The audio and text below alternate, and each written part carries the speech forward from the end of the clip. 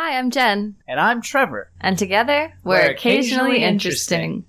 The podcast where a couple travels the world interviewing the most interesting people they meet along the way. Sometimes it will be sweet. Often entertaining. Rarely conservative. Frequently informative. Occasionally interesting.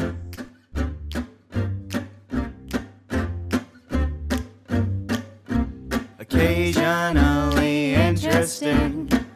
Occasionally interesting. They are occasionally interesting. What did you think of Sarah's episode about building the first country on the internet? I was a little bit drunk when I was listening to that too, as I am now.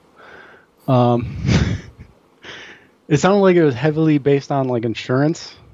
So yeah, their first product that they've created as a company is insurance, health insurance for nomads specifically.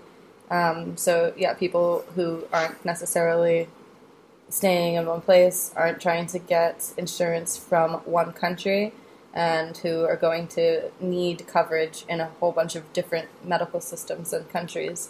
And then, so like, yeah, their first tier product is this health insurance, and then their second tier dream is creating a global safety net. And then their third tier dream is creating the first country on the internet. My whole thing is like, if you don't have an army that is threatening people if they don't pay up, then I don't think you're a government. So that, I mean, it honestly sounds like a business to me, like an international business, an insurance business, which is interesting because there's a guy, PhD economist named Bob Murphy, and he does a lot of theorizing. He's an anarcho-capitalist, and he does a lot of theorizing on what an anarcho-capitalist society would look like. And his main thing is like insurance companies would be taking care of like most of the things that we consider are essential to the state. Where like if there's an international threat, people living in an area would be buying insurance, and then the insurance company would decide like what are the best ways to defend against this threat, because we don't want to pay out all this insurance, and like they would be the ones with the defensive missiles and stuff like that. And the theory is that would be a much more peaceful society, because the insurance company would have no reason to like go out and have an offensive war. If they did go out and do something, if an insurance company went out and just started like it caused as much collateral damage as the U.S. government does now, people would stop voluntarily paying for their insurance. So it's funny because this online country sounds like a lot of ANCAP's a method that an ANCAP would employ to get rid of their country, to replace the country, and move away from that. Well, approaching it from a slightly more left point of view than you, I do feel like we established you're on the right. To be fair, yeah, we've done your one question quiz to many people since your episode. It's caused lots of controversy and interesting conversation, but certainly I think by many accounts I'm still at least decently socially liberal, wanting there to be education for all, wanting there to be a system in place protecting our parks and other things, protecting the environment at the bare minimum. And those were some things that we talked about in this episode, especially education, free education, being associated with this country. And as we talked about in our intro, something that I've been thinking about a lot more since quarantine and since meeting a bunch of people where we are now who have dual passports to multiple countries, talking about how their passport from their country where they usually live is absolute garbage and they can't do anything with it. And so they're lucky, fortunate enough to have been able to get a passport to another country through various reasons, and that is what enables them to be a digital nomad. And just thinking about, oh my God, how devastating that would be Like, it's never been something I've had to think of. The U.S. passport is the or one of the strongest passports, and to be born into a country where you're like basically not allowed to leave because no one wants to have you, and a thought experiment that Trevor and I have been delving into in quarantine times is, like, what if it seems like America might be on the downfall, and what if the tides really turn and we end up essentially being refugees where no country wants to take us? What do we do? And I don't know. I don't remember what my question was. I'll leave it. I do remember that being brought up about the passports thing, and I never really thought about it. I'm curious, like, what the incentive is. Is it, do they just assume, like, oh, Americans have money, we'll let them in, and they'll be good tourists and they'll help our economy? Like, is that the general reason? I think so. Yeah. Yeah, as I said, they're not going to necessarily overstay their visas. Right. Like they don't have the same money, vacation, reason to be refugees as many other countries. Which is, for tourist industry, for all intents and purposes, that's great for their economy and everything else. It's when they stay and then they take jobs at lower rates and everything that it becomes a problem. That makes sense. It sounded like you had a premonition there where you think some bad things are coming. Do you want to? Certainly doesn't seem like a great state of affairs in the United States at the moment. I don't see anything getting better. I'm pretty sure Trump's going to win the next election. I'm pretty certain he is. So that's these are not good signs in my opinion. These are, and furthermore than that, it just seems like it's going to continue down. I don't see any upward trend happening anytime soon. I also wouldn't be surprised if there's another financial collapse soon with this whole COVID situation and stock market doing really interesting things. Interesting. What do you mean? We have a escape velocity. We're pumping so much money into the market that we'll never have a recession again. Isn't that the theory? That's the theory that they're going. I'm being sarcastic, obviously. It does seem to be what they're doing. Yeah. Well, it's insane. The scale that they're just like. Are you still there? Yeah, we're still here. Oh, okay. The scale that they're just like creating trillions of dollars. They're just typing it into their account so that they can buy up bonds, and now they're buying up like bond ETFs, and and part of it is like congressional spending. They're got to give everybody their $1,200 paycheck, and then line all of their friends' pockets too. It's the scale is unprecedented, and I think the economy was already sick before that. Yeah, it doesn't bode well, man. It does not bode well. I've been theorizing that there's going to be a Soviet Union style just breakup of the U.S. I don't know how long it's going to take, but I think at a certain point, some states are just going to be like, yeah, we're not. This isn't our debt. We're not paying for these other states to keep going and keep giving handouts and stuff like this forever. Yeah, I honestly don't really understand why we don't just geographically divide more. This is all I've wanted. It's all you've wanted? Yep. Well, I think it's the first step. I don't think that's completely necessary. I think it's just a smaller federal government in most sectors would be sufficient to achieve the same goal. You guys are talking my language.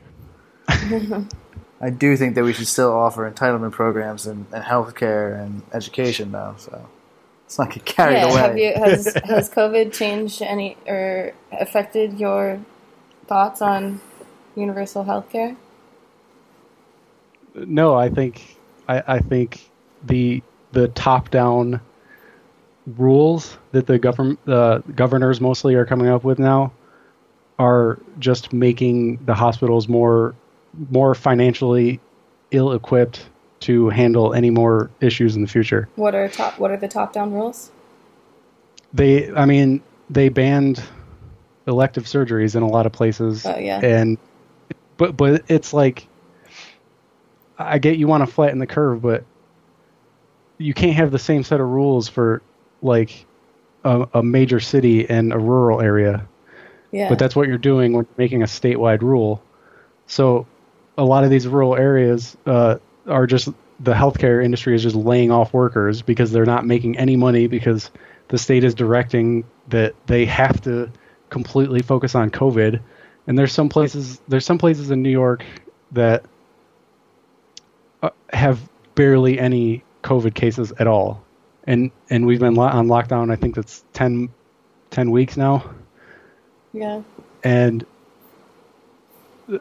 maybe those rules would have made sense for New York City, but they don't make sense for It's almost kind all of of crazy upstate that New any York. of the rules that apply to New York City apply to upstate New York.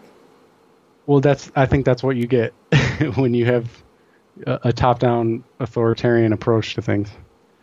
You miss a lot of nuance. Let's see that. Yeah, and all that. I mean, I think that, having a federal mandate that there is universal health care that's administered by the states, I think that's a reasonable approach for me. Maybe somewhat funded by the federal government, but then it's like, can you go from state to state? Also, Yeah. so we're currently on this Safety Wing, Sarah's company's product. This is the insurance that we've had as nomads, and the U.S. has very complicated rules, and this insurance that covers you in every other country in the world can only cover you in the U.S. for 3 weeks. I think it's 2 weeks. Maybe 2 weeks. Yeah. Yeah, man, it's crazy. See, I mean, I think I'm an anarchist.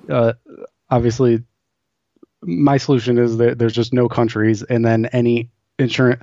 You could buy insurance from Estonia, and they would be eager to serve people in Alaska and Japan, and you wouldn't have to worry about this at all. It would all just be on the books, and sure, they would probably have localized policies, but I think governments of the world are just getting in the way of all that. I don't inherently disagree with what you're saying. That makes sense. I don't either.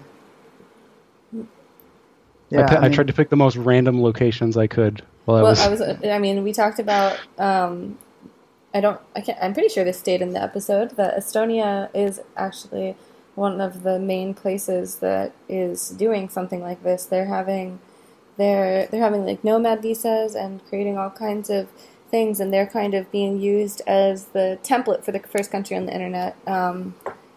It's like anybody right now. I don't know all the details, but anybody can get an Estonian passport pretty easily and open businesses, and they're trying to make it incredibly easy to become an Estonian citizen for anybody in the world. So they're really paving the pathway in a lot of these areas. And we first met Sarah at the Digital Nomad Summit, and then she gave a panel discussion on the first country on the internet, and it was talked about a lot, this Estonian whatever it is, rules, policy, model. Right. I think it raises really interesting questions of like, what exactly is a government? What a government should be, and what you have a right to expect from your government, and what should be became cut off from your government. But so, Eric, your answer is just nothing? Yeah, I think every single thing that people imagine that the government is good for, I think the free market would do better. They would do it cheaper, more ethically, more efficiently. It would just be, if we could all just collectively let go of this idea of what a government is, I think. And then if people do start rioting or whatever, things like that, then I think how are people kept under control? I think there would be private solutions to deal with rioters. I think that you'd wind up being very afraid of those private solutions. Back to Sarah's episode a bit. So since you're viewing the whole thing as sort of a company, a business solution, rather than what we now think of as governments, is it something that appeals to you? Do you think it is kind of like... Well, I mean, I think that is one of the coolest elements of this. Is it does take on a business-like entity where, I mean, just changing the idea of the opt-in. I mean, a government is sort of a business. The only problem is you can't really opt out, right. Or opt into ones that you like better. And that is exactly what makes it irreparably corrupt all the time. In our view, like you gotta pay. You know, you can't say I'm not going to pay taxes. I don't agree what you're spending the tax money on. Like you have to pay. What this would do is it would allow an alternative to be like, you know what, I'm out, which I think changes the model a little bit. And I think a lot of things. I think if we had a functioning anarchist society with a good culture and base principles of nonviolence and stuff like that, I think we would see things that kind of look like governments on, I think, a much smaller scale. Like there'd be little microcosms. There'd still be like gated communities, and then maybe the owner, there's like a family that owns that gated community and they rent it out to people to live in, and there's certain rules you have to go by, and you're not allowed to own a gun or something like that, whatever you fancy. And I think you would see across the U.S. there would be millions of these little community, like small societies that kind of look like governments. But then there'd be huge international things like insurance companies. I think that insurance is something you could easily make international with the internet. It might be a little harder if, I don't know. Do you think you could have car insurance internationally? Or do you think you have to have someone there, boots on the ground, to investigate? I don't know. I mean, it's all theory. Do car insurance companies currently investigate? Isn't it pretty much you file a claim and maybe there's also a police report? Usually it's just you file a claim. I don't think I've ever had an insurance agent come out and look at my car or something. I think it happens. Right. I think it's just it's rare. If somebody gets injured and you're dealing with $1 million lawsuit, there might be more of an investigation than... Right, something like that. So ultimately, you're pro country on the internet because you see it as a business rather than a government. Yeah, that's a good way to look at it. Cool. Fair enough. So I mean, to summarize, and I'm not saying it would be rational for anyone to just completely accept it altogether, but I think in a free market society, there would be less income inequality, and B, income inequality isn't bad anyway because some people are better than others. I don't disagree. Nice. I don't completely agree, but I don't disagree.